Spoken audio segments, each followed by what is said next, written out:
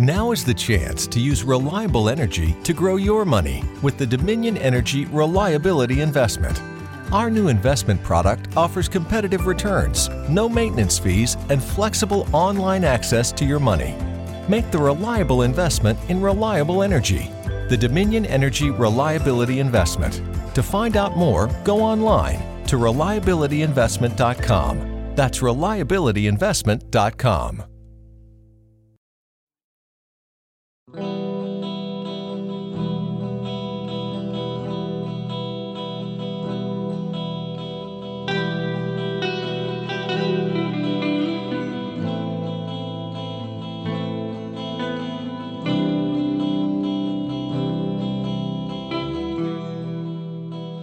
Welcome to the Undisclosed Addendum. I'm Rebecca Lavoie, one of the editors of Undisclosed, and we are talking about Episode 2, The State versus Greg Lance. I really recommend, if you have not caught up on this series in Undisclosed, you go back, start at Episode 1, listen to that episode, then listen to Episode 2, and then check out both addenda on this episode. It's a super interesting case.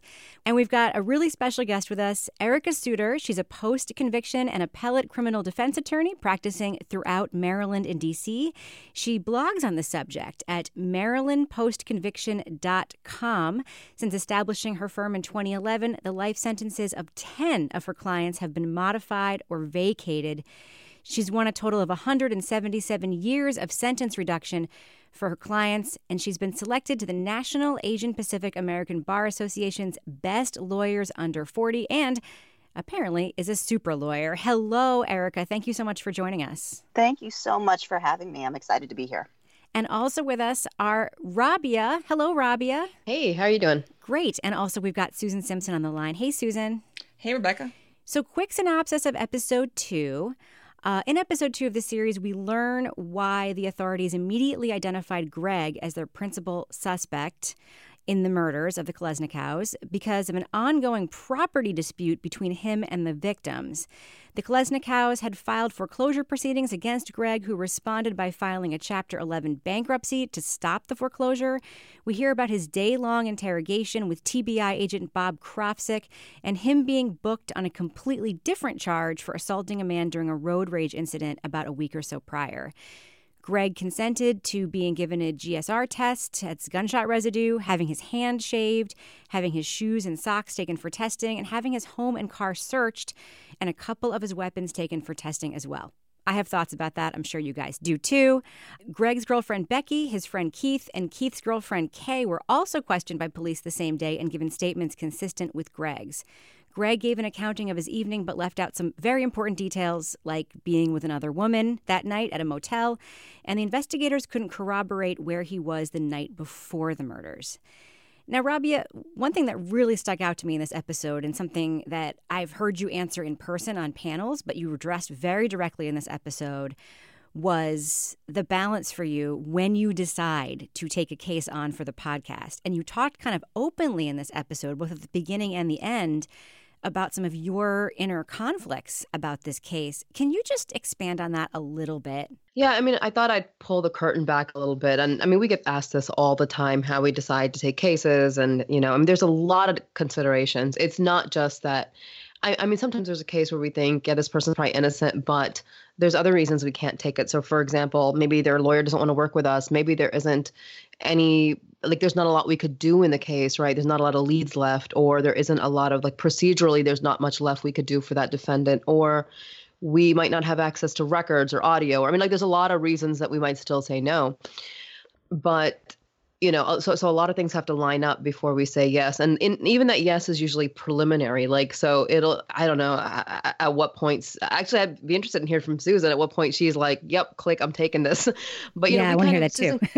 Susan, Colin, and I, we kind of independently make decisions on the cases that we then end up taking leads on. It's interesting. This case came to me. I described how I got it, but around the same time that another case came to me, also double homicide.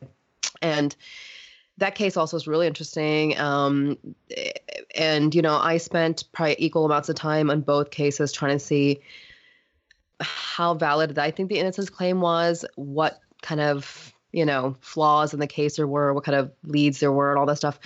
And in both cases, it's interesting. I connected with the families. In Greg's case, you've got Linda, who's been this amazing advocate for 18 years. With the other family, they've been in touch so many times, and it's hard because you feel a lot of pressure, right? Like you want to help, but ultimately with that particular case, I haven't found what has convinced me that it's a valid innocence claim yet. Whereas with this case, the further I got in, you keep waiting to find something that's gonna prove that either he lied or something's contradictory, and it just didn't happen. Everything Right. just kept kind of lining up. It just kept checking out. And Greg's mother is, I can't even tell you, like they've got like they have so much documentation in this case. She's kept like every single letter he's written, like since 2000, so things Greg says to me today, I'll find a letter from like 2003 in which he said it in 2000, you know what I mean? So it's like, I keep, so I think it took about 7-8 months before I'm like, yeah, this is bullshit. This case is bullshit. Meaning the state's case is bullshit. And then once you're convinced, you're in all the way, right? Yeah. Susan, is it the same for you? I mean, with each case, we get cases so many ways that I wouldn't say it's like one process. Some cases we get into quicker, and some I'll kick around for at least in one case I'm thinking of now, years, to be honest. And it's not even a matter of like, is this an innocence case or not? There are so many more considerations for it. Often, even if I feel convinced of an innocence case, my involvement or podcast involvement may not be beneficial there, in which case there's no point in us doing it. Other times there's like considerations about strategic plans for the case or a lack of attorney in the case. So there's that going on. And then most cases, even when I start getting more serious looking into it, it's always preliminary. You never know how long it's going to take before you know the case is ready to fill for the podcast. And sometimes even you get a case you're pretty far along on and you have to back away for whatever reason. So it's a mix. Erica, what about you? You're coming at this from obviously a very different job and role in the criminal justice system. And, I don't know to what extent you get to choose your clients or whether they hire and choose you. When you hear this in the podcast and you hear Susan and Rabia talking, how does that compare with your experience in, choosing which cases to put your professional energy into? And, I know it's just like such a tremendous amount of work and money spent on the lawyer's side. How do you choose which baskets to put those eggs in? So for me, it's different, but I also have a question for Rabia and Susan. But a lot of times, because I'm occasionally doing innocence cases, but I'm also doing more generally wrongful conviction cases. So somebody's guilt or innocence in some respects is irrelevant if I'm saying there was ineffective assistance of counsel. So a lot of times I try not to think about that when I'm just doing sort of a standard post-conviction. But all the time, friends ask me, do you have a gut instinct? Do you have a vibe that this person is innocent or not? And I really don't, or if I have one, I don't know that I believe it. And I'm super curious as to Rabia and Susan. Obviously, you're doing your due diligence and you're looking at the evidence in a case, but do you get sort of a feeling preliminarily? Does that feeling evolve over time of just a gut instinct as to whether or not somebody's innocent or guilty? I think I have an instinct now for where a case is going to have interesting turns. I have a sense now I can get a case file or get a summary and be like, okay, there's going to be some interesting turns here. There's some new stuff here that needs to be looked into. So in that respect, I think I kind of have a sense of what cases have a compelling history that needs to be uncovered. But the whole guilt-innocence part, I remain pretty firmly agnostic on for a very long time. It just doesn't matter in the initial stages. Like, you're there to find facts and to find what you can figure out. And if you have an opinion about guilt or innocence one way or another, it's going to direct the way you're looking.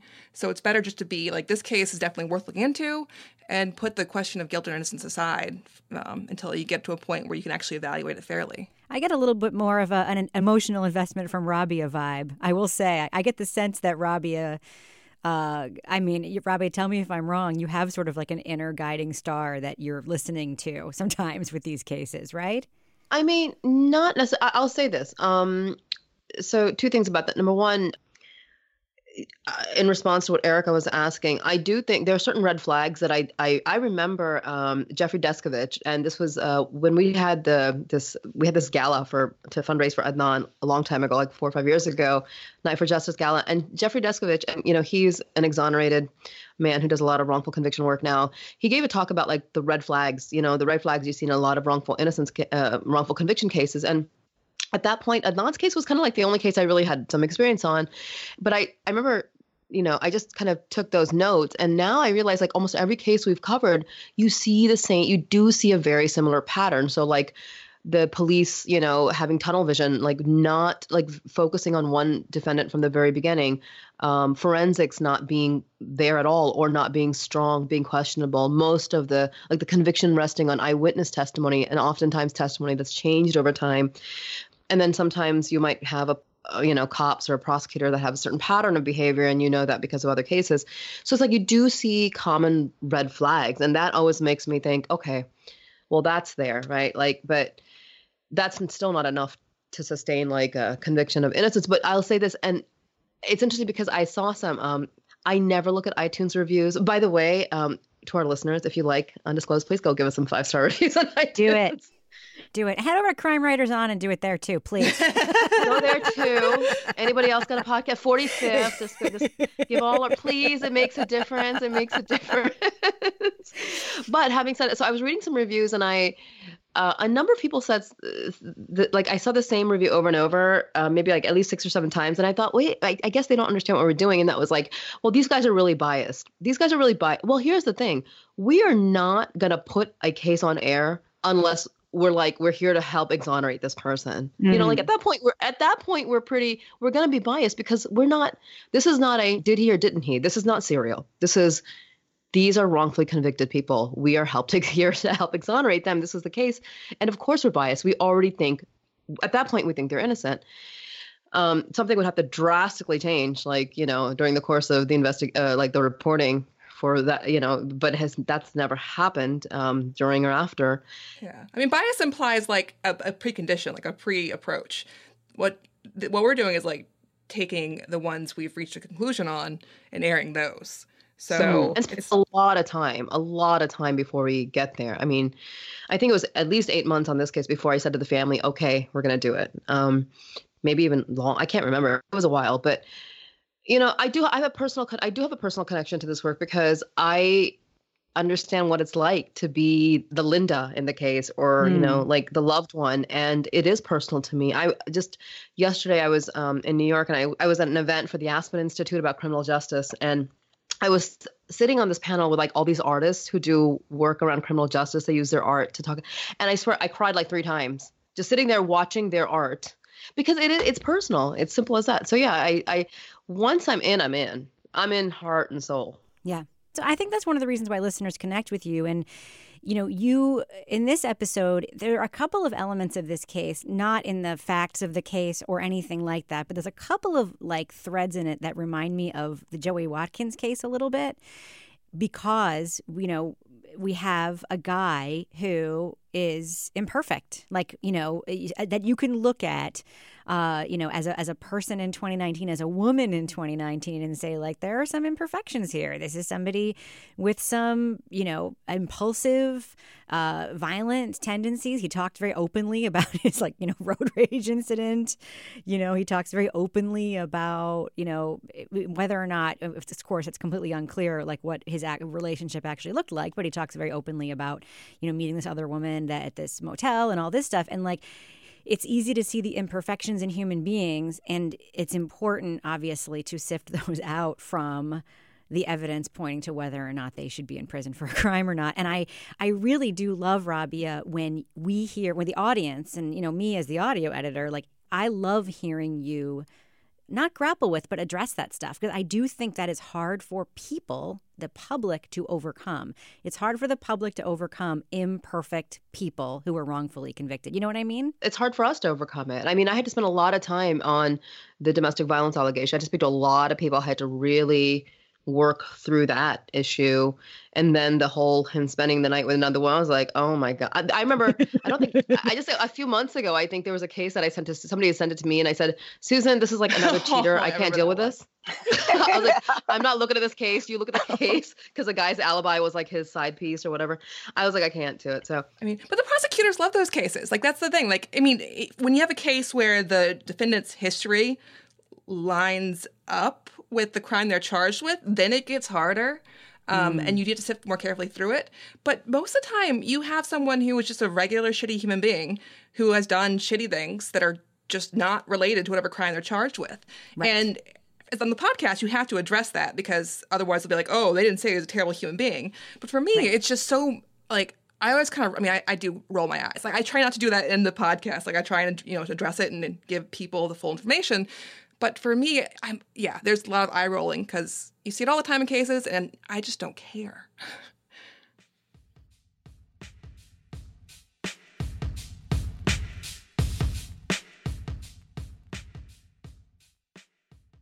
Get a whole new perspective on Ram 1500 and Ram Heavy Duty, Motor Trend's back-to-back Truck of the Year at the Ram Start Something New sales event. Now during Owner Appreciation Month, financing at $11,250 in total values on the 2019 Ram 1500 Classic Bighorn Crew Cab. Hurry in for great deals during the Ram Start Something New sales event. Financing for well-qualified buyers through Chrysler Capital. Not all buyers will qualify. Package values based on combined value of package items. Residency restrictions apply. Take delivery from dealer stock by 2/3/2020.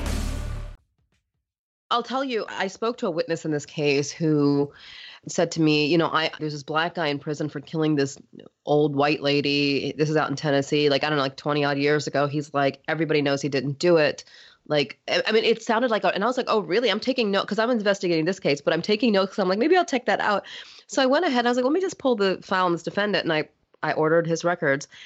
Well, he could very well be completely innocent of killing this old lady who he's serving a life sentence for, but he had like 6 assault and rape charges before that. So he might be innocent of this. Yeah. But he's already got this history. And so, I mean, I thought about that for a while. I was like, Yeah, those are harder. The ones where it's like lined up. Yeah. Yeah. The ones where you find yourself wondering, like, if you're asking the question about, the person's deserving 10 hours of audio. I mean, it's not a question of whether or not they deserve justice. I totally understand. And I think that's also a service you're doing for the audience. One thing I alluded to in giving the summary of the episode, and I wanted to ask you about, Erica, when I hear about, suspects, who meet with the police, who are clearly being questioned about a crime that's been committed, and, it's very easy to armchair quarterback, and the advice I give to my kids of don't give the police anything if you don't have a lawyer in the room, if they don't have a search warrant, all that stuff. And then you also think about the other flip side of it, where the police will ask the question, well, why wouldn't you let us shave your hand and take your hair? Why wouldn't you let us search your car? Why wouldn't you let us take your guns? All that stuff. What do you hear when you hear stories about people in that situation being interrogated for long periods of time, who know they didn't do it, or presumably know they didn't do it, just being like, yeah, you can look at my stuff, and how that exact thing, that a reasonable person who thinks they're innocent would do, can come back and bite them in the ass later? What do you hear when you hear those scenes? Basically, I don't hear anything because it's drowned out by my internal screaming. Screaming of no, just don't do it. I can't, everything inside of me is screaming no, and I'm listening and thinking about how long it went on. There is no good that can come from giving that long statement to the police.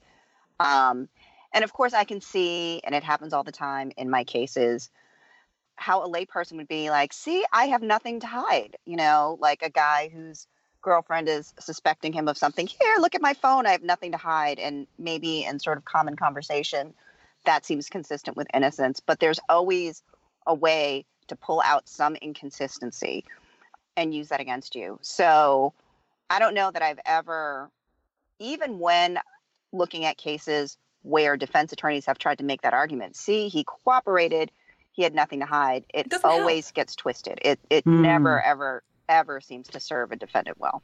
Yeah, I've never seen a case where like, oh, but look, he actually did cooperate, so clearly he didn't do it. No, that never works out that way. It's only they can use it to say yes, he didn't cooperate, so he's guilty, but like the reverse is never true.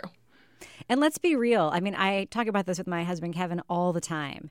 If I were suspected of murdering him, you could find 100 completely innocent text messages, emails, communications between us that someone could say are an indicator that I was planning to murder him. You totally could. You could find me being like, I can't believe you did that.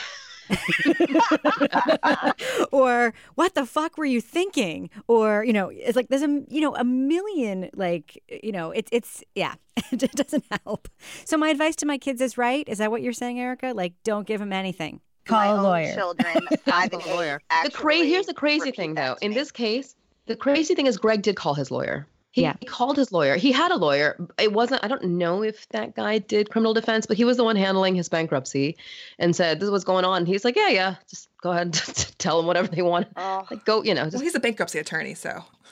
Yeah, maybe that's what it was. But but even then, I'm not a criminal defense attorney. I'm an immigration lawyer. And I'm like, nope, don't talk to the cops. Well, and I think one of the important things to keep in mind is it's not just, I'm not saying that I did this, so it's not just inculpatory statements that's saying you're guilty of the crime, but they're also just looking for inconsistencies. So that's what's so dangerous about it, because we all probably give inconsistent statements at some point because we don't have a good grip on whatever we did that day. Or you had an affair the night before and like you're like, oh, I'm not a suspect, so I'm just going to omit this little awkward detail. Totally. Yeah, because you think you're not going to repeat this conversation later. You think this is it. You think they're just going to let you go. So why would you air your dirty laundry to them if you don't need to, right? How did he end up at the police station in the first place? Did he just voluntarily show up? Did they go and get him? How did that? They're at his house. No.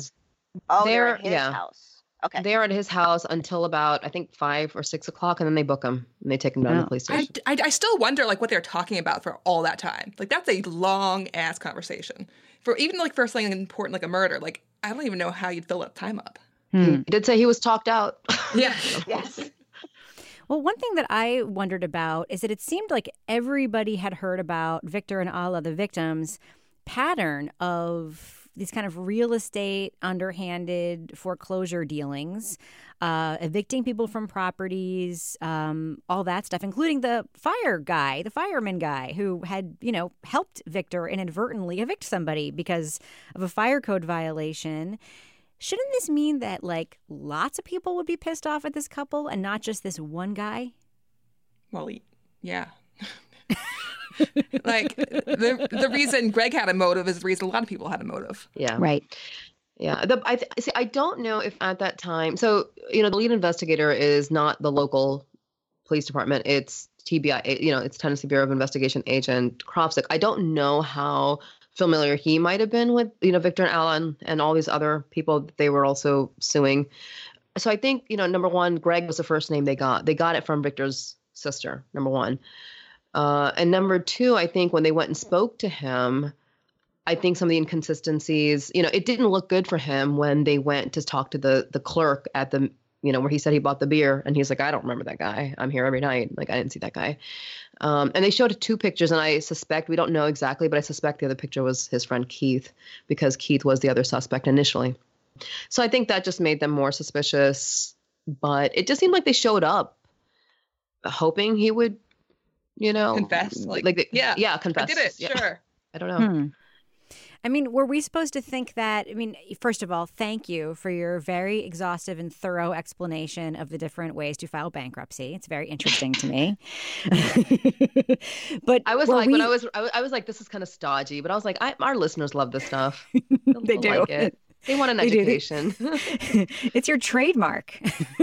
Yeah. 8 minutes of boring facts with music underneath. No, I actually really, it was helpful because one of my questions was, do you think that it's reasonable that investigators thought Greg would think that the debt would just like magically go away if these people died?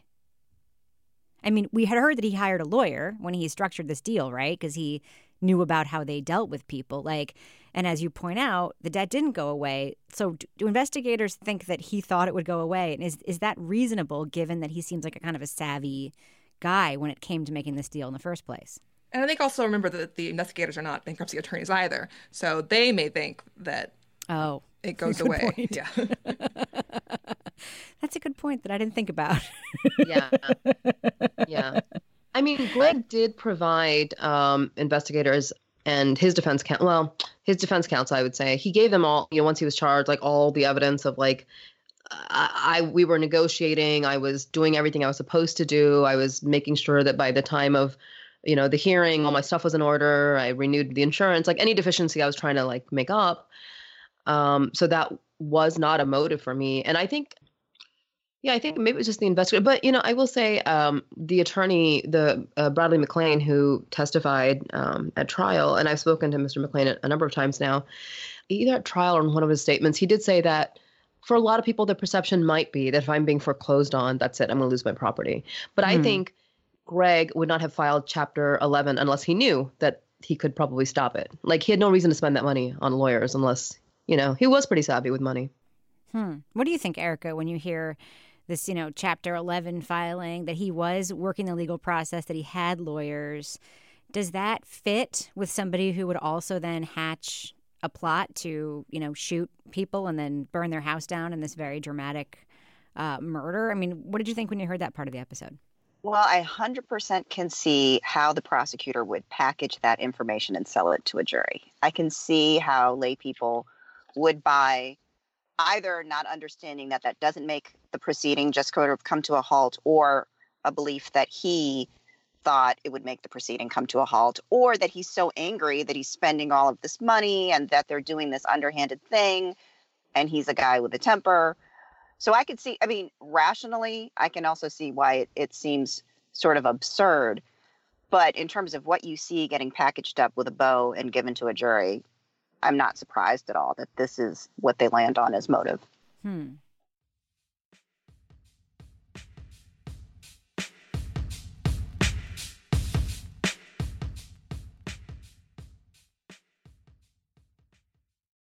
A little nugget that gets dropped in the episode, I don't know if you know more about this, is that the Kolesnikov's son then inherited, all this property.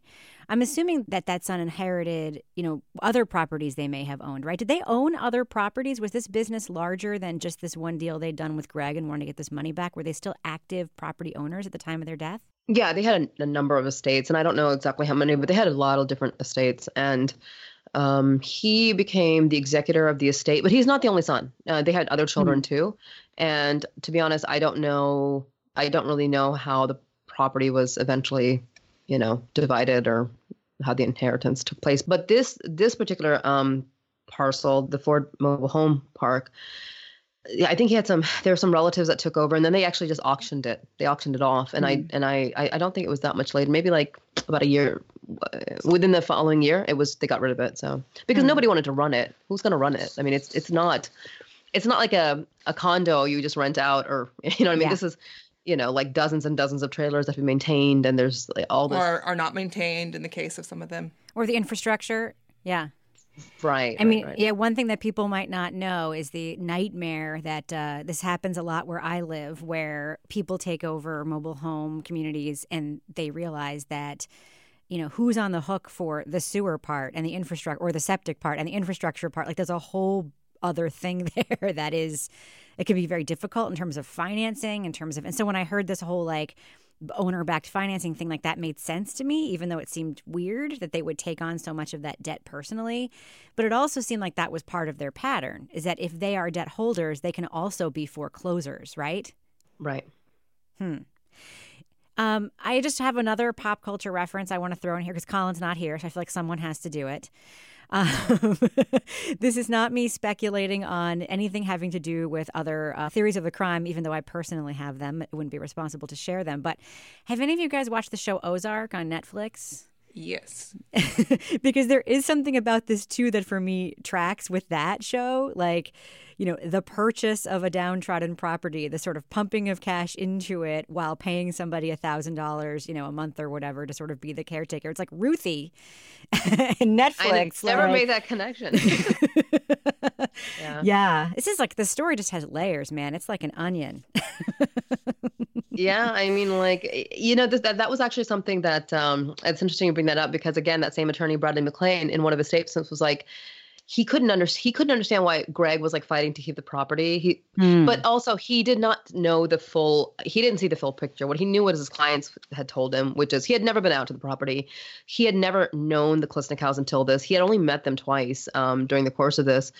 And all he knew was what they were telling, which is like, this property has like lost all this value. It's like, and so given that perspective, he was like, well, then why does this guy is fighting to keep it? Maybe he's laundering money or using it like is a place he like the drugs or, but it's actually kind of not true. It's kind of not true. And we'll get into that a little bit later about like where the property actually was and how it was doing at the time. Well, it didn't sound like he was fighting to keep it, but I think it sounded to me initially like he was fighting to keep it, but then it mostly sounded like he was fighting just not to lose his shirt. Like he was willing to let it go, but didn't want to have to, not get, you know what I mean? That's what it sounded like to me. He wasn't hell-bent on keeping it at all costs. He wanted a favorable settlement, as anyone would, in a property negotiation. Right. And he had a lot wrapped up in it. I mean, his marriage had dissolved sort of around the acquisition of this property. Allegedly. He probably felt, you're right, allegedly. But, he could have just felt some sort of like, this is not just a, time and monetary investment, but it's also a lot of my life that I've put into this. I think he didn't want to get screwed either. Like, he didn't want to get screwed by this guy. Like, that's what this guy did. And I just have a background. I'm unfamiliar. Like when I think of a trailer park, I just think of somebody buying the park where each person owns their own trailer and rents like their little plot. But is this is a park that comes with trailers and people just rent the trailers? Is that how it works? A little of both, but they owned a lot of trailers. And that was kind of one of the holdover issues with when tenants moved out. Because of past problems at the property, they had a mandatory inspection policy where they couldn't just move someone in without having inspected first, because they were notorious for having trailers that were not up to code. So I think they had some that were not owned by them, but most of the trailers there were in fact, there's some were definitely owned by the people who lived in them, but a lot of them were owned by the park owners. Yeah, and they were just rented. And there was a whole thing where he wanted him to build storage units on the property, which again, I don't want to point to Ozark too heavily, is another very often cash business that is used by money launderers. I always learned here in New Hampshire, looking at lots of court records, that and I, again, am not implying that any of these people are money launderers because I don't have the facts in front of me, but that the businesses I was always looked at in court records are always laundromats, self-storage, car washes, like anything where people might likely just come in and hand you $100 bill. Like that is your money laundering business opportunity. And it was interesting to me that the self-storage thing was seen as a business upside. And apparently because the Klissnikovs still had a mortgage on the property, like that was part of the deal, which was weird to me. Like if they sold it to him, that they would have conditions on what he should build there, what he had to build there. Yeah, that's interesting. That is weird. It's weird. And Greg, when I asked about it, he said that he also thought it was weird, but that's why he stopped doing it. Well, he stopped doing it, but also he's like, he didn't have the money to do it, but they also weren't getting rented. He's like, they were just kind of standing there. So he's like, well, I'm with, but he said that he told me that he had conversations with Victor about it over that course of the previous year or so, and said, look, dude, these are not moving. I don't know what you're going to do. At some point, I'll continue to build, but not now. And Victor seemed okay with it, but it did become a convenient reason for him to then foreclose. Right. It feels like a gotcha, like a setup. It does, like setting him up for failure, right? Like these things aren't going to rent. You're not going to want, Yeah, the taxes were due. The taxes for 1987 were due in April. And, they started foreclosure proceedings, I think the next month. So they didn't wait. Wow. They were waiting. One question I have, because you mentioned in the episode that even with all this court stuff going on, that Victor stopped by the park to try to talk to Greg, and then Greg went by Victor's house to try to talk to him. Aside from the fight that was going on in court, how does Greg characterize their personal interactions? Does he say they would fight, or does he say they were civil, but, also having this court battle? Did he talk about that at all with you? Yeah, he said that they were always civil. And I haven't talked to anybody yet who had said anything otherwise. No, all the records show it was like regular. I mean, that's obviously an underlying edge, but the actual interactions were civil. Yeah. I mean, if they were going to settle this, they were going to continue to both be invested in this property, right? And so he had to kind of maintain a relationship. But also, when I spoke to Bradley McLean about the deposition that he did, Greg's deposition, and Keith, one thing he said to me was, and this is, I met him actually in person. He said to me, he said Keith was like crazy the whole time, angry and pissed off. And I have a theory about that. We'll get into that later. But Greg was just like completely just quiet and relaxed and just seemed very like, and that's like kind of the sense I keep getting from most people, that he was pretty laid back, which is why that road rage incident was odd. Yeah. And he even seems laid back talking about it, He's very matter of fact. Yeah. Yeah, which I could see how if you were a prosecutor, you could also use that. Right, Erica? 100%. I mean, what can't you use as the prosecutor? Excellent question. That should be the slogan, like under prosecutor billboards. What can't we use?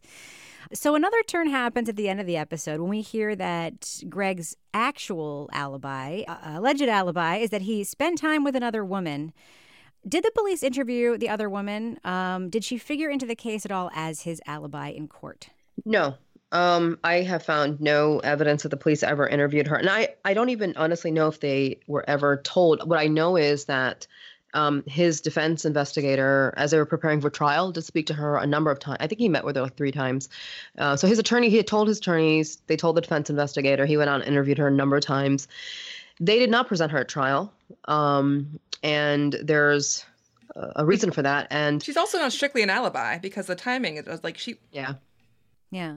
But they didn't present her at trial. There's a reason why they didn't present her at trial? You don't have to tell us what it is, but there's a reason? There is a reason. And I mean, I think we'll get into that a little bit later. I'm trying to think, okay. Am I going to touch on that? I am going to touch on that later. But there's a reason. She technically, according to what Greg said, okay, they have different timelines is what I'll say. Greg and his affair partner had different timelines for that night. And I think that was how long they were together.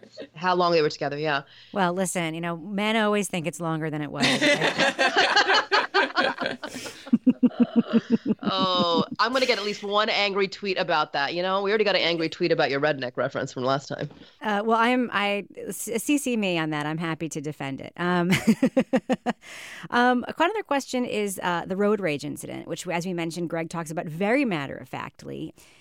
It seems to indicate that he does have this kind of matter-of-fact but violent streak. Did he have other violent charges, incidences that he was charged with? Was he convicted for the road rage thing that he was actually charged with, or of anything else like it? Yeah, no. So that whole thing kind of he got 10 days suspended and a $50 fine, and that was the end of that. But I haven't found any other charges related to. There was a theft charge from 95 or 97 that apparently was, I think, his ex-wife's brother's motorcycle or something that his friend had driven off with, and it was just like a family dispute type of thing, and that was it. He just didn't have any other criminal charges against him. So yeah, it was kind of odd. I don't know if he was just like, I mean, it could just be like this guy was like messing with him and he was sick of it because for a long time he had been like trying to get around to him and then he just snapped. That's what road rage is.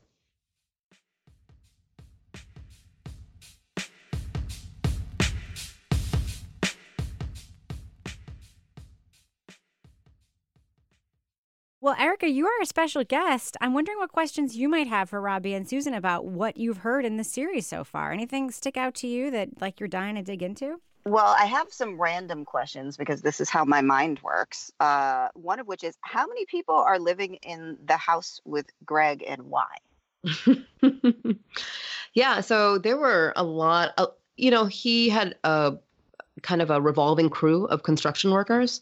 And some of them would rent trailers and some of them lived other places. And a few of them, he just let them crash at his house. There was just more space there. There were a couple of different bedrooms in it. And so at the time of, August 5th, 1998, you had Keith, you had this guy, Eric Tanner, and then you had another guy named David Anderson. Those 3 men were crashing at Greg's and all 3 of them worked for him in some capacity or another. Do you know if he was paying them under the table and this was part of the deal? You get, this much cash a week plus you get this place to stay? Or is it just more, was it, not that informal? I don't know if it was that's an interesting question. Maybe lodging part of how they were getting paid. I don't know. But I do know, he kept his ledgers and stuff, his financial ledgers, they all, he documents everything he's paid them, how much he paid them and when he paid them. So And if you want to make sure your workers show up for work, well, that's one way of doing it. Yeah. You know exactly where they are. I know you're up. Right. Yeah, like, get in the truck, we're going in. One of the things that you guys talked about was, I think, like that they had brought 25 foreclosure proceedings in a very small period of time. Do you guys have any information about were there other ongoing disputes or foreclosure proceedings that were happening at the same time that Greg's were happening? So these were a combination of foreclosure and eviction. They weren't all our foreclosures, Okay. but the answer is yes. And we are going to get into them because they are relevant to the case. Got it. I think I have a lot of those that you're going to have to be like, wait, nope, hold on, not yet. Yeah. And another question, because he said, Greg said that he gets a call from Becky at 12:28 a.m. and you said that cell phone record exists. Is there any cell phone tower evidence in this case? No. I haven't. No. I don't know. Okay. No. Mm. There is, and that will be 7 episodes of Susan tearing it apart. If that record exists somewhere, I might need Susan to come and No, find they it. didn't get that. They didn't get that data. Yeah, I don't think that exists at all. Yeah. We have a listener question, if you don't mind if I just ask it. At Laddie Page on Twitter says she wants to know the result of Greg's GSR test and a broader question about GSR tests, whether or not someone can avoid gunshot residue just by wearing gloves. And did the police then claim that one of Greg's guns was the murder weapon in this case? You might be getting to this, but I'm obligated and happy to ask listener questions. And I had those same questions, so I wanted to include them. Yeah. So we're going to get into the forensics in another episode, and we'll talk about this test and everything else, basically the shoes, the socks, the hair from his hands, arms, whatever. And so we have to put that off. Can somebody avoid by wearing gloves? That's a good question. I guess so. Yeah, I can talk about this a little bit because I've had a case kind of recently where the defendant had one single particle of GSR. It's always that, I swear to God. Like, yeah, how do you get one particle consistent. on you? So, and it's one of those incredibly frustrating pieces of evidence that no matter what shows up, there's a way to sort of twist it in support of what the proponent of the evidence is trying to do. So what the state witness will say, or the GSR person will say, is you could avoid it by wearing gloves. It may fall off over the course of time. You could wash it off. That there's a lot of, and depending on the weapon, there sometimes is a greater plume, which is that cloud of GSR.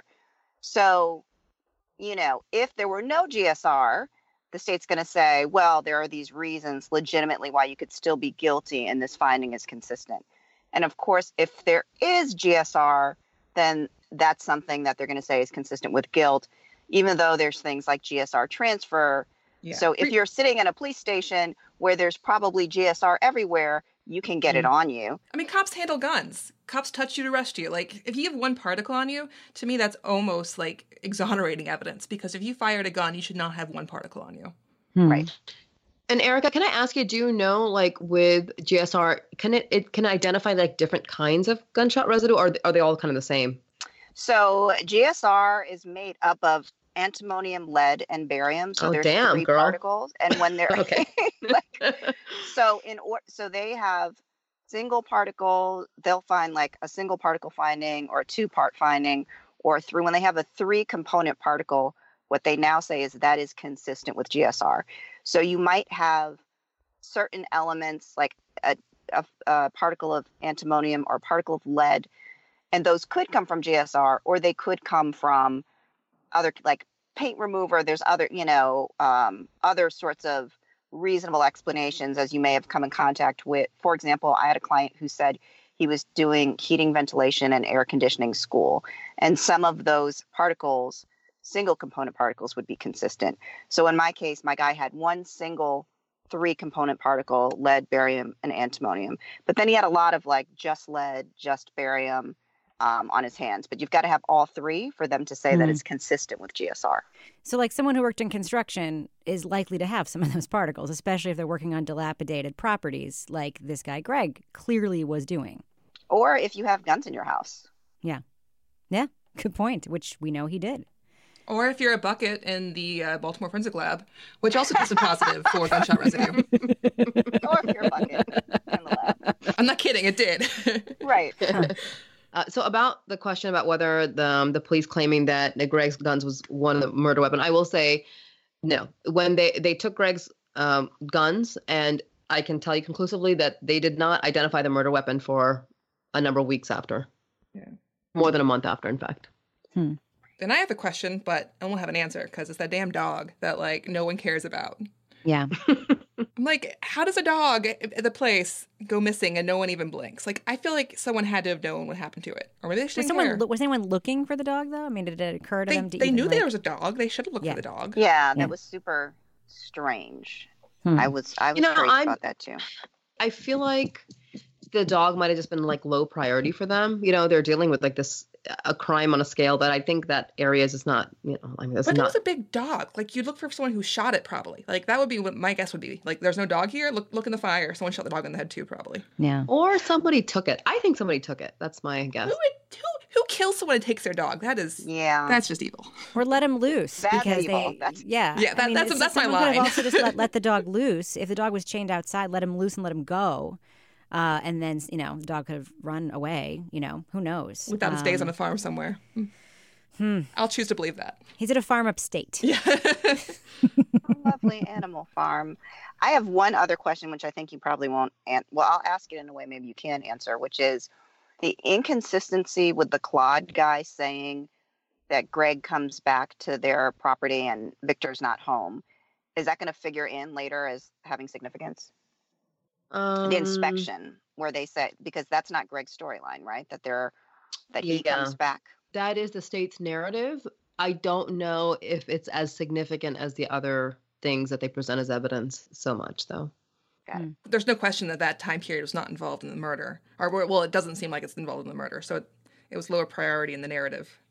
And there's some other evidence about where Greg was around the 8 o'clock hour that we're going to talk about later, too.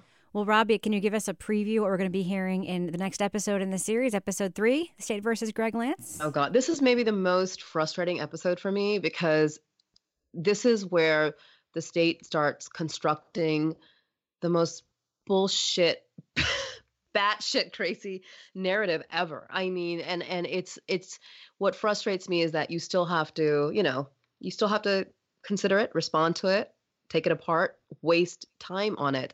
But it is a really important part of the story, and it's amazing that the jury bought it. So yeah, the state's gonna just show all kinds of pre and post murder events that they are linking to Greg and are framing as proof of his guilt. Well, Robbie, I can't wait to hear it. Thank you so much for talking about this past episode and what's coming up. I look forward to talking to you again next week. Thanks, Rebecca. Thank you, Erica. Yes. So I was going to thank her next, Rabia.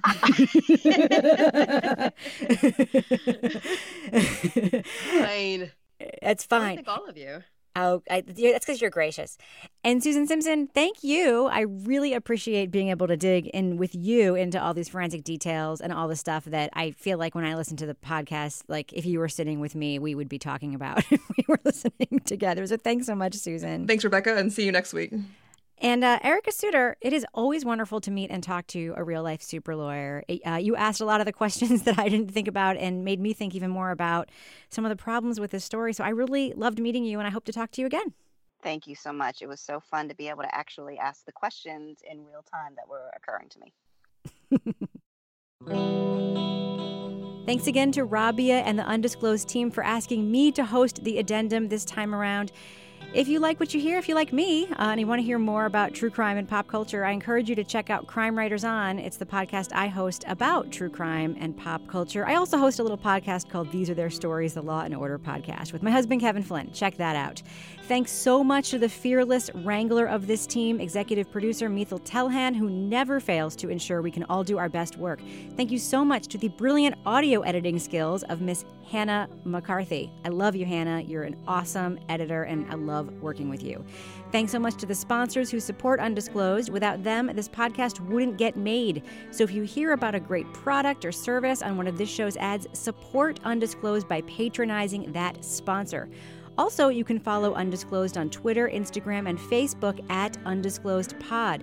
Keep sending us your questions about the State versus Greg Lance series by using the hashtag UDAddendum. finally, a big thanks to my team at Crime Writers On and Partners in Crime Media, especially my husband, Kevin Flynn, who's picking up a lot of slack so I can host this series. For everyone at Undisclosed, thanks so much for listening to the podcast, and we'll see you next week. Thank you to Baluki for our logo, to Patrick Cortez for our theme song. A big thank you to future lawyer and my legal intern, Asra Qureshi. As always, thank you to our sponsors for helping make these productions possible. And of course, thanks to our listeners for coming back week after week to follow these cases. Don't forget to follow us on social media. Our Twitter handle is @undisclosedpod, and we're also on Facebook and Instagram. And make sure every week when you've got questions for the addendum, you tweet them at us, or you can message us on Facebook. Use the hashtag UDAddendum.